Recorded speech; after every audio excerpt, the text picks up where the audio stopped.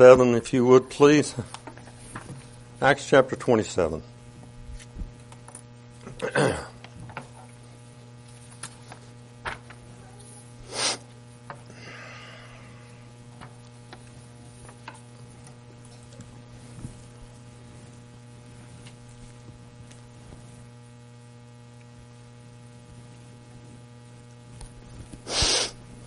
And grace to you this morning.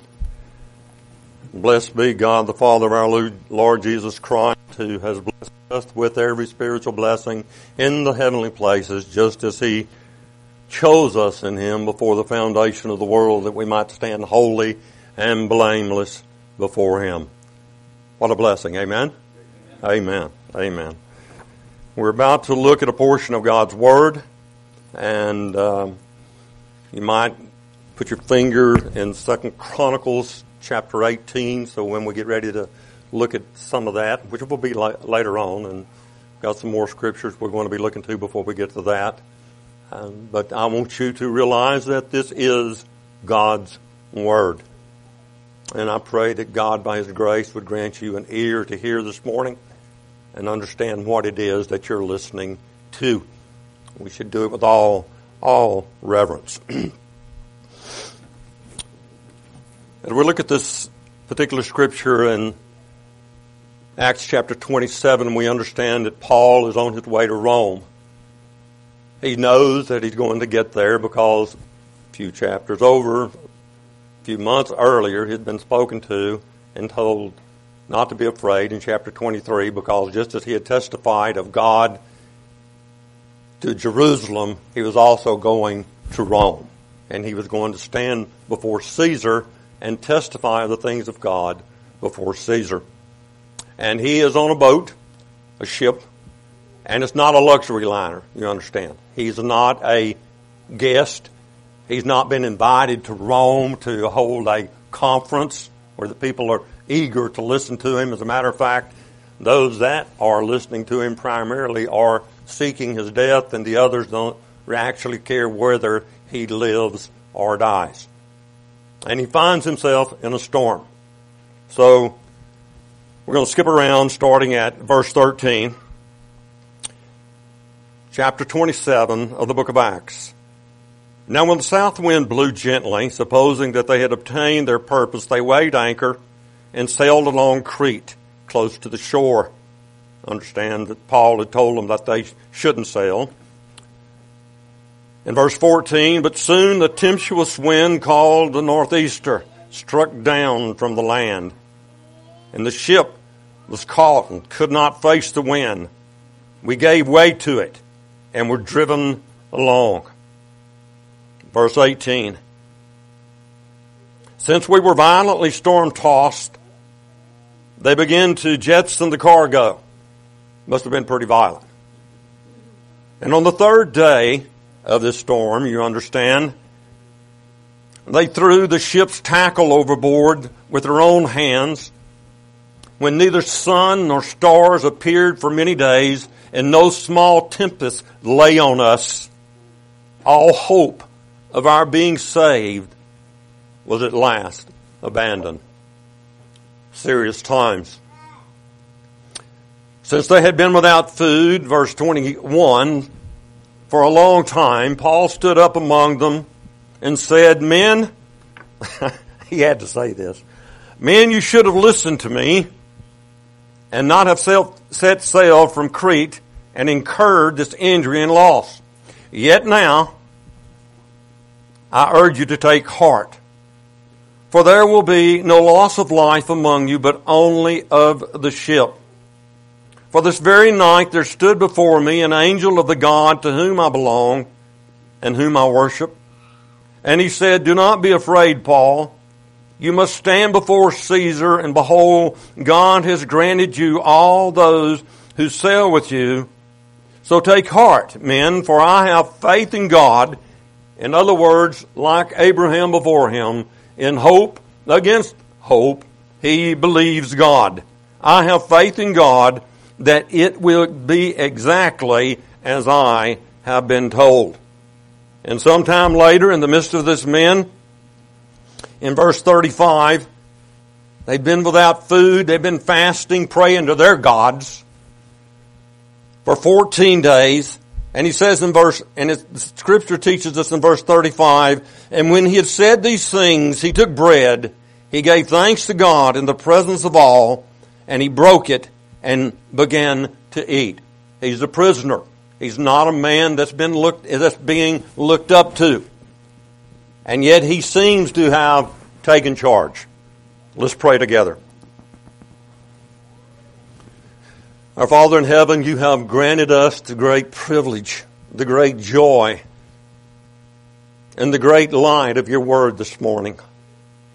We pray that you would grant to us ears to hear, that you would grant to us eyes to see, that your word, which we know never returns to you void without accomplishing that which you send it forth to do, would work in us this day. I pray, God, if there's any fallow ground in this house this morning that hear me, and I know there are, that you would break it up, that you would sink your plow deeply into that fallow ground, that you would break down all the signs that say no trespassing, that want to block you out, and that you and your goodness would grant repentance there, and that you would sow seed, God, that might be watered by your grace and love, grow to a full plant and produce fruit to the glory of your name. We pray for those, Father, that find themselves in storms, storm-tossed, blown against, waves crashing against, in dilemmas, not knowing maybe which way to turn, that you would grant them faith in you to begin with, trust in you, and cause them to understand that for those who trust you, Lord God, you are like the mountains round about Jerusalem to watch over and to protect and to be a refuge and a guard for them. And grant that they'd have grace to learn from you and to grow in grace and knowledge of the Lord Jesus Christ. We pray these things, O Lord, that you may be glorified, that Jesus might be lifted up, and that you, Holy Spirit, would be honored and not grieved in the midst of your people here this morning in any way. For I ask it in Christ's name and for his sake. I remember when I used to be a guide. I would guide wild turkey hunts, and guide mule deer hunts. And the outfit that I worked for would guide bear hunts and elk hunts and all kinds of things like that. And we were in New Mexico on a mule deer hunt, which lasted a 3-week period, and we had many people come in and during that time. And my brother and I had a secret among us, and the guys never could figure it out. We would draw for clients, or they would ask for someone in particular.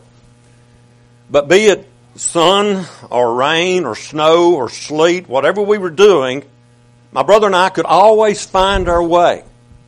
We always knew where we were going. We always were sure about where we were going. You know why that might be? And the men that we were leading would walk behind us and go, these Bop boys know their way around in the woods, don't they? We'd go into, snowing, and we'd get in front of them. But I had this thing that I had in my shirt pocket, had a long string on it, and I'd get it out, and I didn't show it to them for a long time. And I'd hold it down in front of me. And it had an arrow that always pointed in one direction. You know which direction that was? And thank you. It was north. And so if I know where north is, I know where east and west and south is, don't you? I can always find my way, regardless. Because the compass, that needle, that arrow with the bright red on my compass, is always giving you a true north. And if you turn to the left or you turn to the right, you might get in trouble, especially if you would get in trouble, especially if it was snowing, unless you had the compass in your hand. And we're going to see that Paul had a true north in his life. And as a result of having a true north, a set direction that was a true way to go, and any other way was the wrong way to go, he could make statements like he's making here today. And there's one statement in particular that I want us to key on. You know what? What have I gotten out? And that is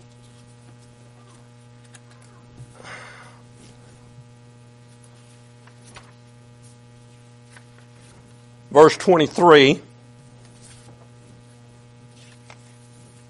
I thought about preaching 2 sermons here this morning, but I'm just going to give you one. So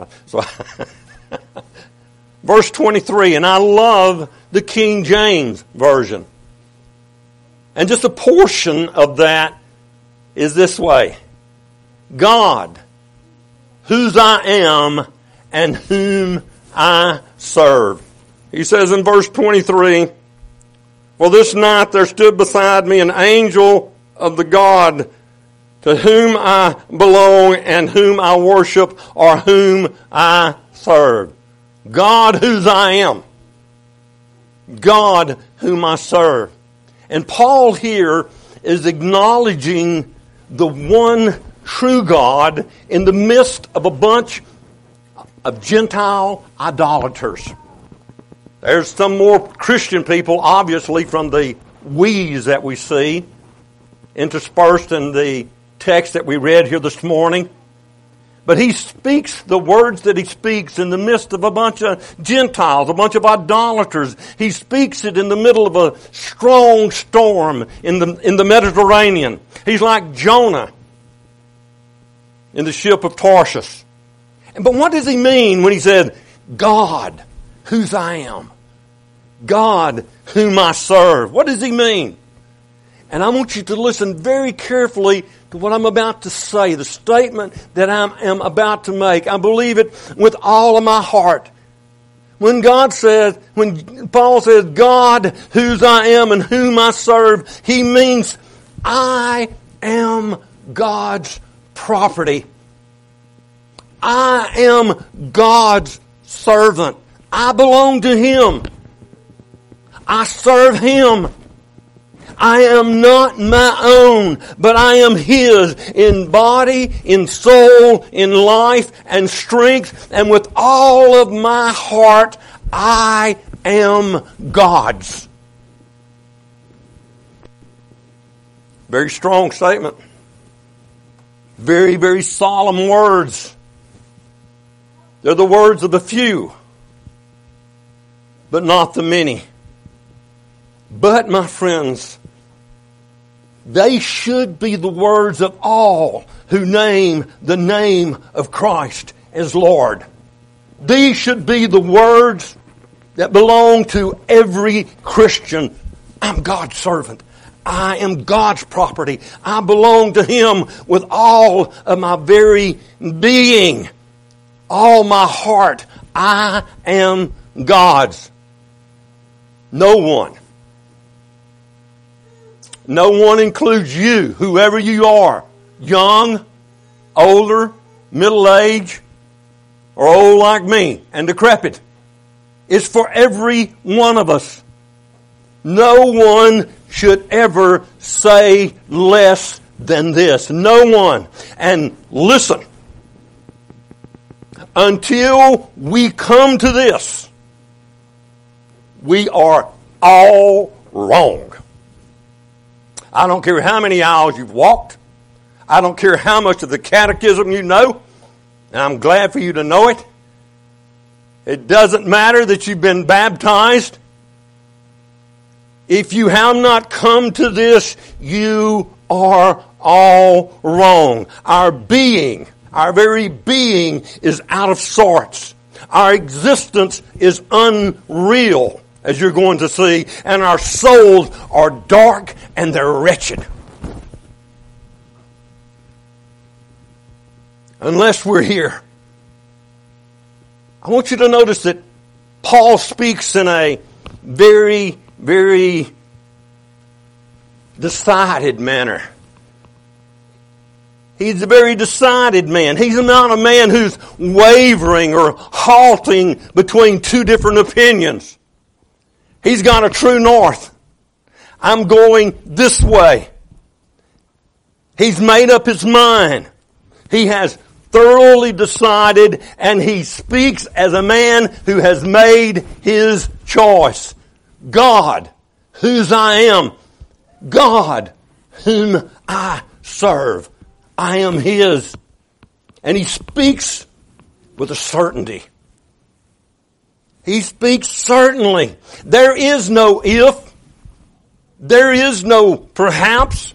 There is no maybe. I am God's, we'll say, if He'll save me from the storm. I am God's if He'll do this.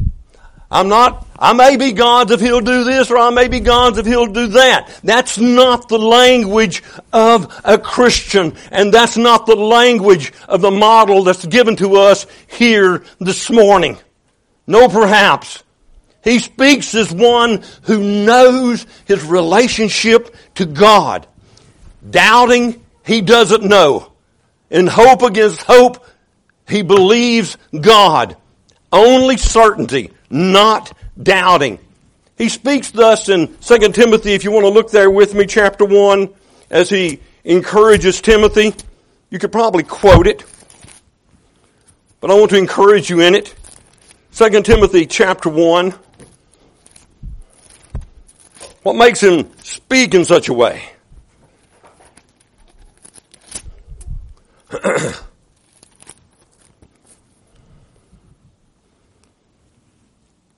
He speaks first off as a man, and he uses this word a whole lot, who's not ashamed. He said, I'm in Romans chapter 1, I think it's verses 14 through 16, he says, Brethren, I'm anxious to preach the gospel to you people who are in Rome. Why? Because I'm not ashamed of the gospel. Why? For it is the power of God unto salvation, to the Jew first and also to every man who believes, to the Jew first and also to the Greek. For in it the righteousness of God is revealed from faith for faith. I'm not ashamed of the gospel. And we see no shame in this man here in his relationship to God. There's no ifs. There's no perhaps. There's no maybe. It says in verse 8 of 2 Timothy chapter 1, Therefore, he says, don't be ashamed of the testimony about our Lord, nor of me, his prisoner. And the reason he can go in this direction and say the things that he says, and he says it again in verse 12, after he declares that he's suffering a lot because of what he preaches, he says, but I am not ashamed. Again, got every opportunity to be ashamed. And every place he went, he had an opportunity to be ashamed. But in front of the Gentiles, in front of the Jews, in front of the Romans, opportunity presented itself for him to be embarrassed, for him to be ashamed, for him to back up from saying what God said. But he said, no, I am not ashamed. Why? What produces that? For I know whom I have believed. Oh yes, I know him. And I am persuaded, I am convinced of this, that he is able to guard until that day what has been entrusted to me. I know the one that I believed in. And I'm persuaded, I'm convinced, I'm not going to go in any other direction. This is the true north. And thus he could say, as we're going to see in just a minute, follow me as I follow Christ. And he speaks calmly. I thought that's very interesting in the midst of the situation that he's in. He speaks in a calm way. These aren't the words of excitement. You know, people say a lot of things in the midst of excitement. I've been guilty of that, get going. Or somebody gets you going, you're excited, and you say things that you shouldn't have said because you didn't think. It's not the language, it's not the words of excitement, or it's not the words of fanaticism. There's a calmness here, and I admire it. There's a simplicity about these words. Very, very simple. Very simple. I am God's. I serve Him.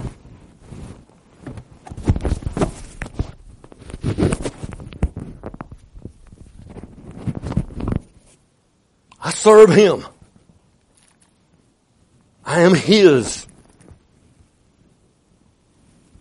And I think there had to be a glorious and wonderful peace must have been filling his soul and must have filled his soul as he spoke them from the strong refuge in which he dwelt. He says in Philippians chapter 4, and that's another one you probably have memorized, but let's look at it in case you don't. And we'll probably go back to it in just a few moments because there's much to see there that in our brief readings we don't see. He says in verse 4, rejoice in the Lord always. How often? Thank you. And again I say, rejoice. Let your reasonableness be known to everyone. The Lord is at hand. Do not be anxious about anything. If anyone ever had an opportunity to be anxious about anything, it was this man. He had an opportunity to be anxious during the midst of the storm and the situation that he was facing. He had an opportunity to be anxious when? In Acts 16, right? He'd been beat up. He'd been taking 39 stripes on his back, I think, and he and Silas are thrown in jail in the deepest part of the dungeon, and they have chains around on their legs and on their arms, and they're shackled. And what do you find them doing at midnight in Acts chapter 16? Rejoicing in the Lord. They were singing songs. They were singing psalms. They were singing hymns. And there was a great earthquake. And the chains fell off. The shackles fell off. And the doors were open. And all the doors to the prison were open. And if he had been anxious just about his life only, what would he have done with Silas? Yeah, time to go. Just get out of Dodge. He's in the midst of a storm. But that's not what he's all about. He is all about serving God. And so what's he about to do? He's about to preach the gospel again. He's already got in trouble for preaching the gospel and for people being set free and demon-possessed girls getting set free. But he's about to get in trouble again. Why? Because he stayed with what God had called him to do, and he went to the jailer who was about to kill himself, and he said, stay your hand, we're all here. He preached the gospel to the jailer who said, what must I do to be saved? And that man was saved, and he and his whole house was baptized that night. He didn't run off. He stayed with the ship, so to speak. He stayed true to the course. Following the leading of his Lord. So, he's calm. And then he says, let your reasonableness be known to everyone. That's verse 5 of chapter 4. The Lord is at hand. Do not be anxious about anything, but in everything by prayer and supplication. We see him doing that with Silas. With thanksgiving, let your requests be made known unto God, and the peace of God, which surpasses all understanding, will guard your hearts and minds in Christ Jesus. I had just said, when he uttered these words in the midst of this storm, what a wonderful peace must have been filling his soul. Filling his soul. A peace that surpassed understanding. But we're going to see in a moment, it's even more than that. Because we sometimes tend to leave something out in looking for rejoicing and looking for peace. A wonderful peace. And he spoke what he spoke joyfully. These are the ones rejoicing, exulting. What is he rejoicing in? He's rejoicing in the consciousness of this divine relationship that he has. A sure and blessed connection between the living God and himself. Whose I am, whom I serve. This one I know. I know him in whom I believe. There was joyfulness in this man's soul because of the consciousness of this divine relationship that he had. There was always the reality of the presence of God in his life wherever he was at and whatever he was doing. And that made life complete for him. Peter knew something of the same thing.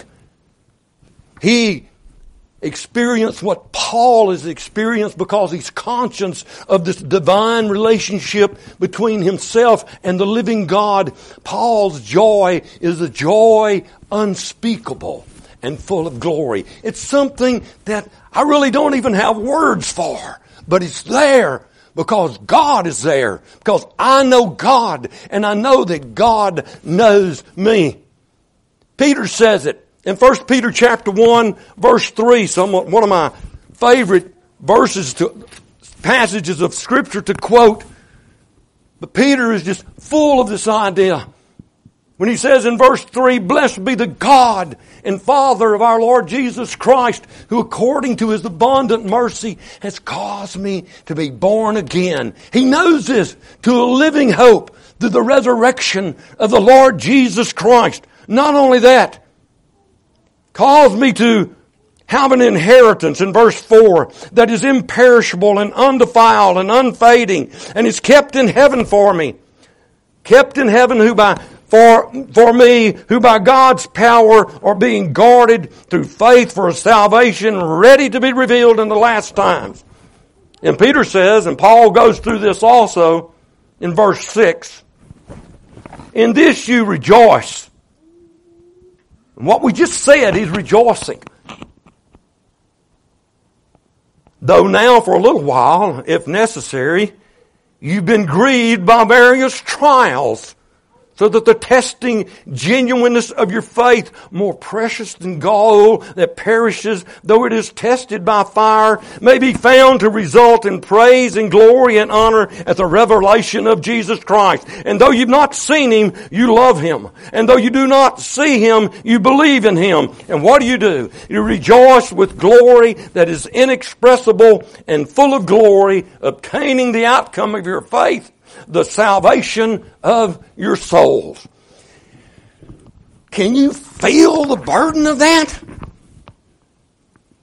Do you know the joy of that? Do you know the sureness of that in your soul, in your heart? Has your mind been renewed to that? To the degree that you go, okay, wherever I'm at, whatever I'm doing, I'm presenting to my God my body as a living and holy sacrifice, praying that it may be acceptable to him, because I know that this is my reasonable service of worship, whatever is going on. Why? Because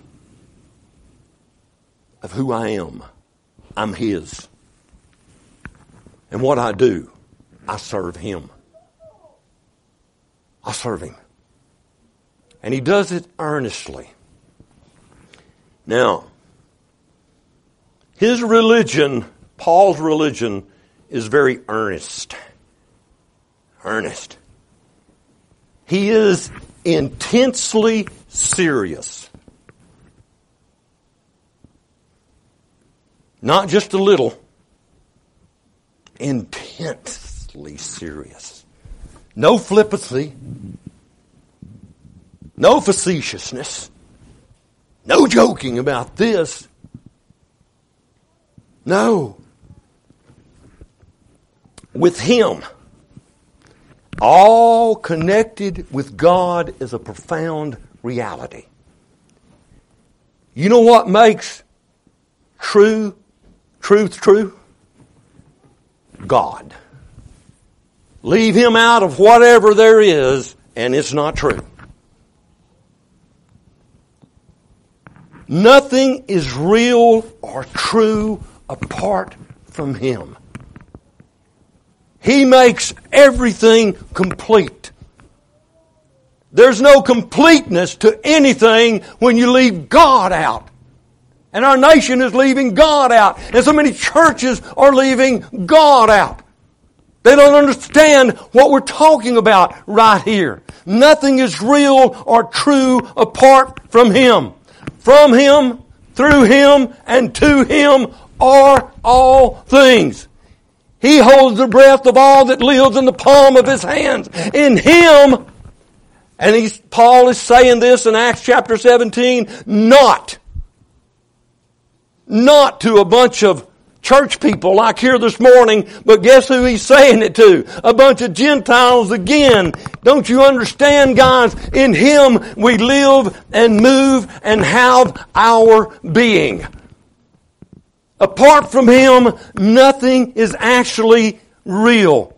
Nothing is separated from Him. And that is reality. That is reality. And this is what makes Him so very earnest. Even in His simplest words, this breaks forth. God is involved.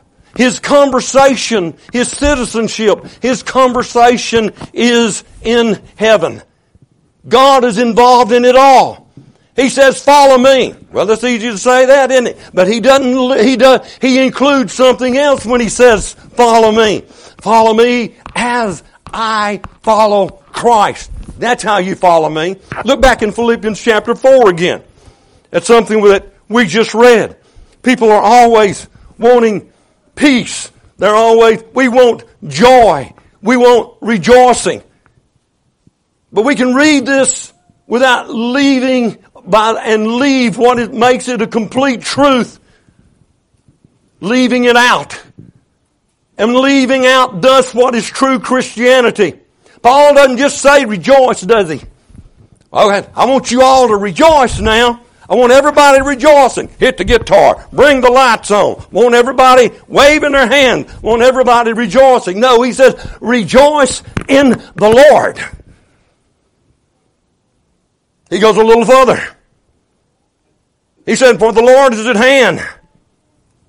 And we talk about peace. We all want peace. So we need to rejoice. We praying for peace. Well, it is the peace of what? Not just peace. It is the peace of God, which surpasses all understanding. The peace of God is what guards your hearts and minds. Where's that peace at? What's the rest of it say? In Christ Jesus. He is our peace. We leave Him out, God out. We want joy. He is our joy. He is our everything. He is our all in all. You can go to any passages that you want to, and you see that. You go back to 2 Timothy again. And start with verse 8 in chapter 1. And he says, let's not be ashamed of the testimony. I want to give my testimony. A lot of people give their testimony and they might have 2 minutes of what should make their testimony complete and real.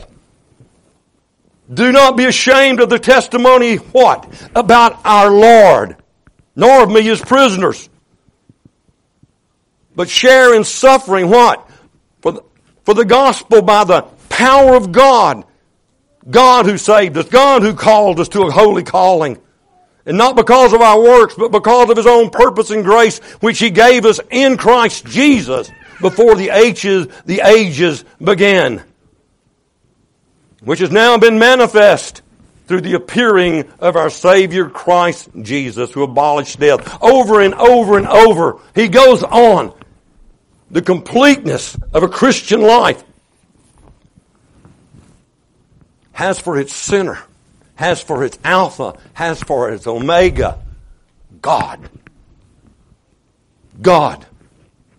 And you realize that you're not your own, that you are bought with a price, that you have been redeemed from your futile way of life, says Peter, not by corrupt, but you inherited from your forefathers, not by corruptible things,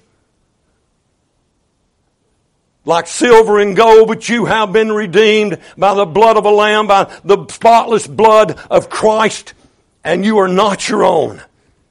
You've been bought, you've been paid for by the blood of Christ. Follow me. I've got a compass in front of you. You're not going to get lost here. But if I'm not following Christ, you are.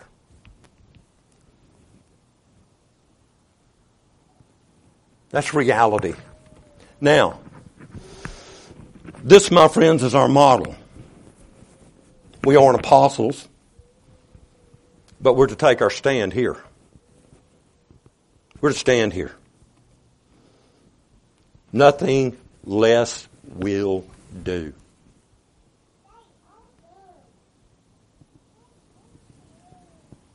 Nothing less will do. Nothing short of this is Christianity.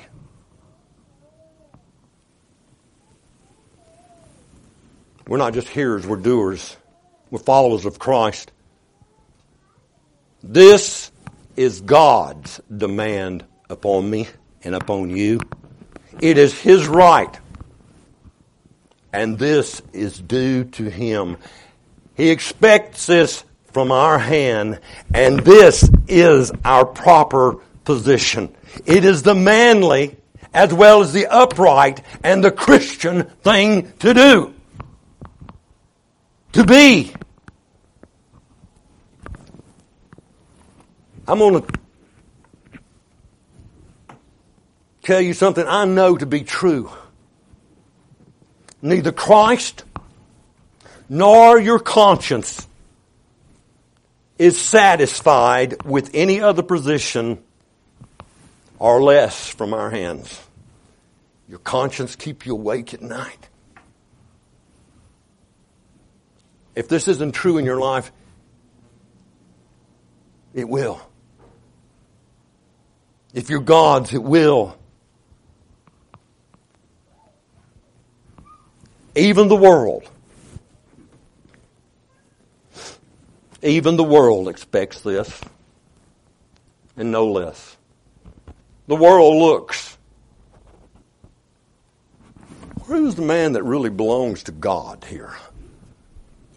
Who's the man that's sold out? We used to say that. Who's on fire for God? Who has the Word of God burning in his bones? Where's the guy whose life matches what he's saying? The world is expecting something real to look at. And what are we giving them? Basketball games, baseball games. I read a sign just on a great big church last night coming home from the hospital. And it says, mothers, get a night out. Bring your kids to us and we'll feed them. Mothers don't need a night out. Mothers need to be with their children, teaching their children, feeding their children, and at that church house with their children, being sure that what they hear in that meeting is the Word of God. We're just trying to gather in some folks, and the church fills up with a world, and not those that are born again. Get mom born again, get dad born again, get mom and dad bringing their kids. We try this gimmick and that gimmick, and when we get that place filled up, we got 65 kids, and we think, well, we're really doing good. But have we got this? Have we got this? Indecision, oscillation, half-heartedness will not do. It will not do. You know what I mean when I say oscillation? Have you ever tried?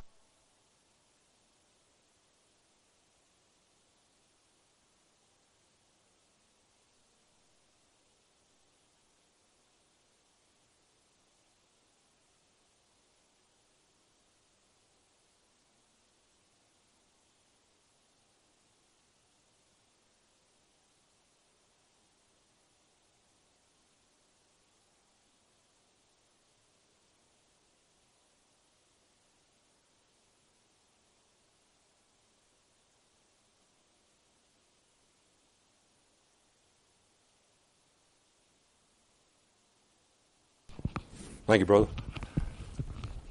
Oscillating. God's not like that, is He? No, there's no shifting shadow. There's no variableness or shifting shadow with our God. That's what James teaches us. You don't have to run over here and run over there, run over here and run over there to find God. God's not always doing this number, oscillating. But indecision, oscillation, half-heartedness will not do. Compromise will not do. Do you understand me? Compromise will not do. Formalism will not do. In everything that pertains to God, there must be reality, sincerity, earnestness, thus completeness. Reality. You're praying for, you're seeking, and it is a reality in your life that it's no longer you that lives, but Christ that lives in you. Why is that? Well, the verse right in front of the one I just quoted tells you, because you have been crucified with Christ, and it's no longer you that lives.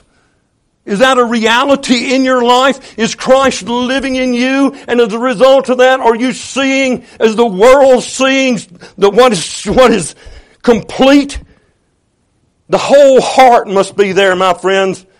There must be no hollow religion. You ever wanted to cut a hollow tree? Hollow tree has a different sound, doesn't it? Even though it may look like a good solid tree and you hit it and, wait a minute, that thing looks like this, but it's hollow. What does that mean to you? It's not good for anything.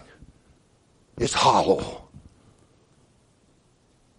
You can't even tell what it's going to do when you cut it. I cut a lot of trees. Used to do it a whole lot. And you can bed a tree, hold a tree a certain direction, and make a tree do certain things, make it even dance in the air.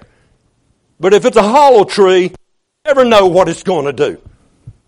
It's liable to break off any minute and kill you, hurt you, shatter something, because it's hollow. The whole heart must be involved. There must be no hollow religion. You know, came out of the hippie culture. Dating myself. Probably some of you in here don't even know what that hippie culture was. A bunch of long-haired, when long-haired wasn't acceptable guys. You come home from somewhere and the first thing that your daddy says to you when you get to the gate, if he hadn't seen you in the 6 months, it is, "Oh boy, son, before you come through that gate, you need to go get a haircut." It wasn't accepted. But you know, people ask me why I didn't go to church. And even after I was born again, I stepped back from it. And one of the reasons was because I knew the men that were deacons, leaders, men, young men in school who said they were Christians, they were at church every Sunday, they were raised every Sunday. But their profession was hollow. Their life was hollow. It was just words. Words today and not tomorrow. We had an expression in the hippie culture, we accused people of being plastic. Plastic people. Plastic people are not solid. They're very pliable. They kind of are like this. Some guys are even plastic hippies. You get close to the fire and guess what happens with the plastic guys? They melt. They change their form. Plastic. I didn't care for what was plastic. I wanted to see something real. Like I said just a few minutes ago, even the world expects it of you, Christian. What I'm trying to describe, challenge you with, and encourage you to do, the world is even looking for that. They may kill you for it. And you're going to get an opportunity. The wheat from the tares, the things going on, is going to be recognized. It's going to be seen. You're going to get all kinds of opportunities to compromise, to be hollow. And if you're doing that now, if you've started doing it, repent. Repent. God will not have it. It is our heart's misery. Our hearts even resent it. You find your heart resenting that at night when you're lying there. It makes us miserable. It becomes like a misery in our back. Us old people talk about this misery. How you doing, Mott? Well, I'm all right, but I got this misery in my back. It's just aggravating me all the time. I can't move the way I want to move. It hurts me. I'm very aware of it. This kind of life makes us miserable. Not our own. We're not God's. We're not our own. We don't belong to Christ. We don't belong to the world. Not religious, not irreligious. Kind of nowhere, aren't we? Plastic. That is misery. That's misery. The heart sees it, the heart knows it, and the heart aches. The heart aches with its own hollowness. It will not do. So, my friends, I would beg of you, let your religion be real.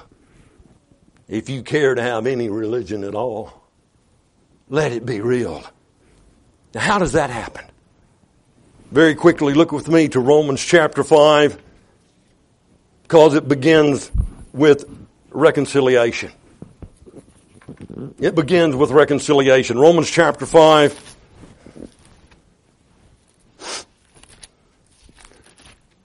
Paul is speaking of being justified in the first part of that chapter. And at the end of chapter 4, he speaks of Jesus who was lifted up for our transgressions, who was raised again for our justification. And so therefore, since we've been justified by faith, we have peace with God through our Lord Jesus Christ. Now, to be real, we've got to start with reconciliation. And we're going to read some more scriptures in just a minute. But you know what is the foundation to that reconciliation? Peace. The peace of Christ Jesus. The peace that is in Christ Jesus. That's the foundation. We have peace with God. Look what it says. Read with me. In verse 6 of that same chapter. For while we were still weak at the right time, Christ died for the ungodly. For one will scarcely die for a righteous person, though perhaps for a good person one would dare even to die. But God, you see Christ and God in the middle of all this, shows His love for us, and that while we were still sinners, Christ died for us.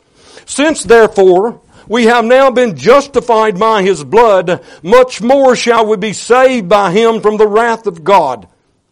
For if while we were enemies, here's our word, we were reconciled to God by the death of His Son, much more now that we are reconciled shall we be saved by His life. And more than that, we also rejoice in God through our Lord Jesus Christ, through whom we have now received reconciliation. Now there's reconciliation. That is the beginning of this. And it has for its foundation peace, with Christ. We've been justified, verse 1 again, by faith. And we have peace with God through our Lord Jesus Christ. We don't just have peace, it's completed through our Lord Jesus Christ again. We preach this reconciliation through the cross, through the blood. And if it's not yet begun with you, may it come into existence now. May it come into existence now. Christ is our peace. His peace He gives us. Enter into peace through Him. Give yourself to God. Give your affection to Him. Give your soul. Give your body. Give all that you are to Him. Know Him. And speak of Him as the God whose you are and whom you serve. When we're reconciled like this, we learn to rejoice like Paul in our heavenly relationship and then our happy service. I'm His and I serve Him. We become different beings. Yes, we do. New creations, born again. Not our own, but God's. In the world, but not of it. Now, I'm going to tell you something. This isolates us from the crowd. If you're a man pleaser, you want the crowd to applaud you, it's not going to happen. This isolates us from the crowd. It individualizes us. We are individually members one of another, but this makes us one body. And this individualizes us. It even elevates us to something different. There's not a bunch of races in the world. There's two. God's people and the people who aren't. That's it.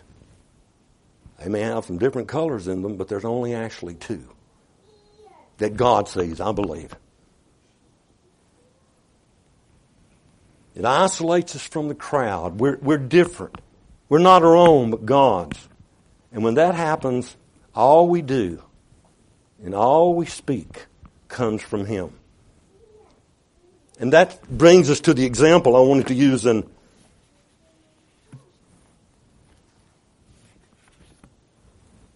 2 Chronicles 18. Jehoshaphat and Ahab have allied together against a common enemy. Now, what Jehoshaphat was doing with Ahab, I'm not real sure I know, but he was with him. Judah and Israel represented there. And they're going out. Jehoshaphat was a godly man, as you know. And they're going out to face an enemy. And Jehoshaphat wants to know something. He says to Ahab, who's the king of Israel, in verse 4, well, I'd like to inquire first for the word of the Lord. I'd like to know what God has to say about what we're about to do. And so the king of Israel, he gathered the prophets all together. You know how many of them there were? 400. 400 prophets all came together.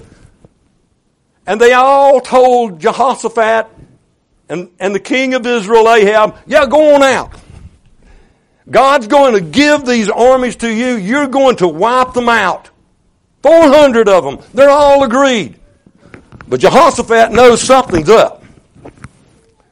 He's not real sure about this. And he says, well, isn't there another prophet in town? There's 400 of them here now. Isn't there another prophet in town somewhere? I'd like to listen to somebody else. And then the king of Israel says in verse 7, oh yeah, there's another man. And we can inquire of the Lord by him. Micaiah, the son of Imlah. But guess what? I hate him. For he never prophesies good concerning me, but he always prophesies evil. He never says the stuff I want to hear. He's isolated from the other folks. He's individualized from everybody else. And so they say, well, you go get that guy.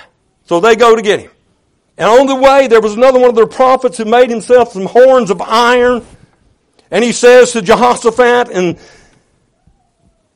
Ahab, the king of Israel, he takes the horns and he says, with these you shall push the Syrians until they are destroyed. And all the prophets, verse 11, prophesied, and they said so, go up and triumph. The Lord's going to give it into the hand of the king. Now, notice what the messengers went to this other prophet and said to him.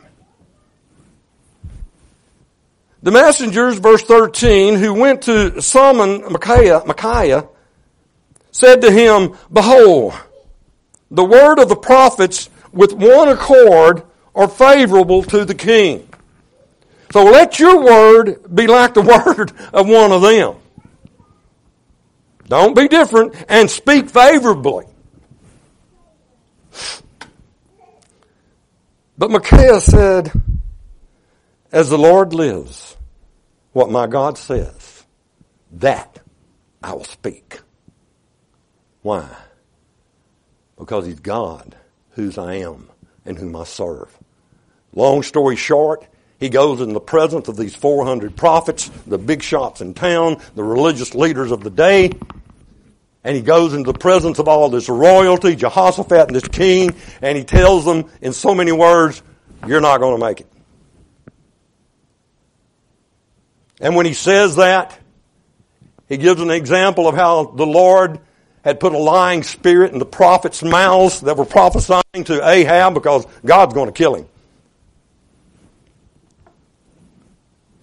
And when he says that, one of the prophets, Zedekiah, gave him a big whack. Whop! That's what you get. You're individualized. You're set apart.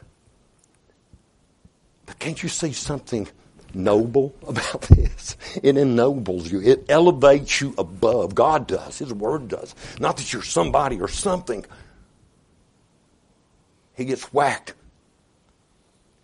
And the king said, you take him to my son Joash, and you put him in the prison and give him meager rations of bread and water until I come back home safe. And the prophet said, if you do come back home, the word of the Lord has not ever been spoken to me. Paraphrased. Y'all know what happened to Ahab? He dressed himself up in another suit of clothes so they wouldn't know he's the king, because everybody had instructions. The Syrians had instruction, kill Ahab, kill the king. So he dressed himself up so that he wouldn't be recognized. And they all get after Jehoshaphat, and Jehoshaphat cries out, oh, I'm not him. Where's he at? So some guy just lifts his arrow and shoots it at what some people would call random. And it coincidentally, which we don't believe at all, stuck between the armor spot. There was a hole in there. And it chugged. Killed him. Over and over and over. You'll be called on to do this. Matter of fact, I'll venture to say you are called on to do this. To have the spirit of this man, to have the spirit of Paul in the midst of the storm. And apply it to yourself. You hear Bill praying about my mother this morning? Storm, storm, storm, storm.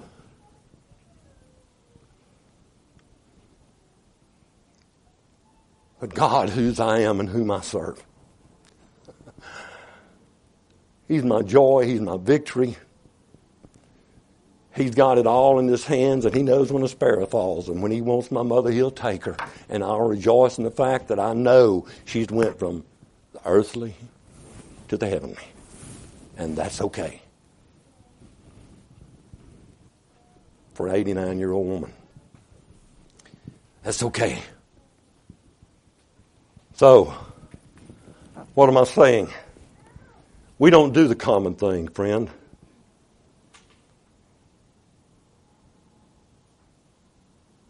You know why we don't have a youth group in this church? Get with some of us, the elders, and we'll tell you.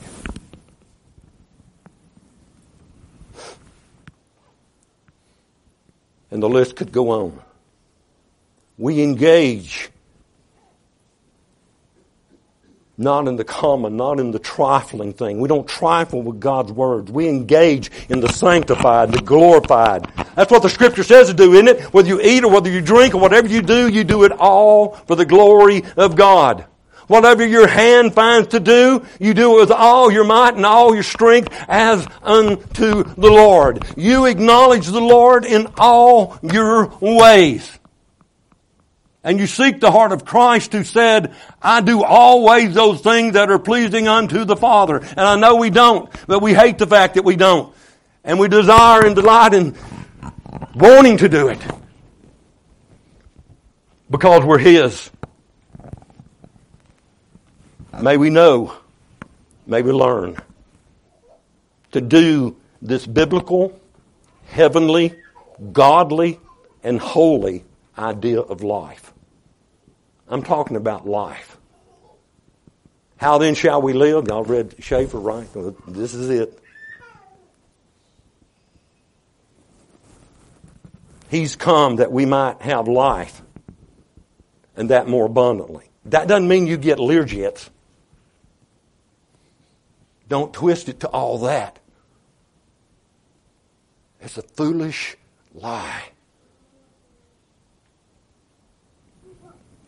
So, repeating to yourself, the God whose I am and whom I serve, you press forward. You go on in your course. You're given nerve for your duty, nerve for your trial. And you repeat to others in the midst of life. You stand up and say what Paul says in the midst of the storms, the temptations coming your way. You say the God whose I am and whom I serve. And you know what? When you say that, you've given a sufficient answer to all the words and to all the arts of temptation by which men and the devil seek to make us compromise our character and thus become unfaithful in our calling and service. Before every decision, when that temptation comes to you, to doubt, oh no, God, whose I am and whom I serve. That's your mindset. Your mind renews to that. Let us pray.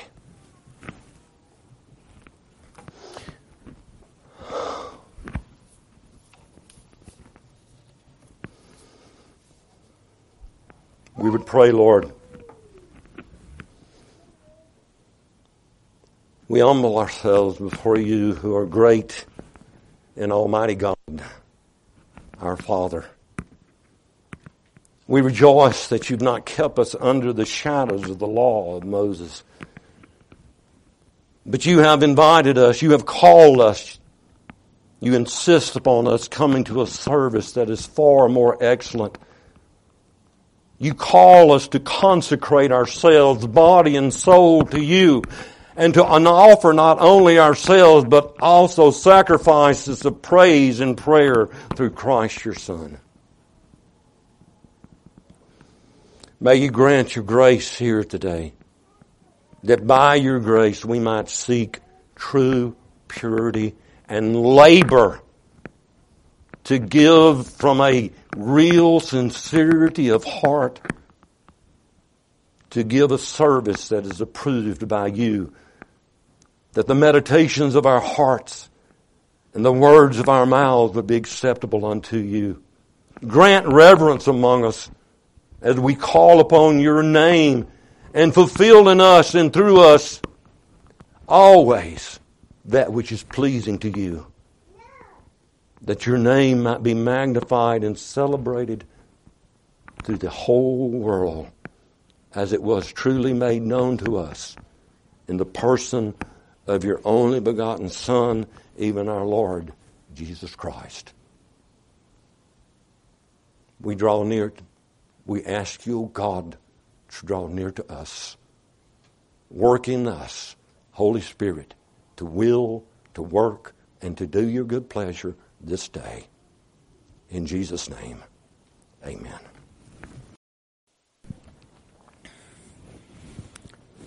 Now to him who is able to keep you from stumbling and to make you stand in the presence of his glory blameless with great joy.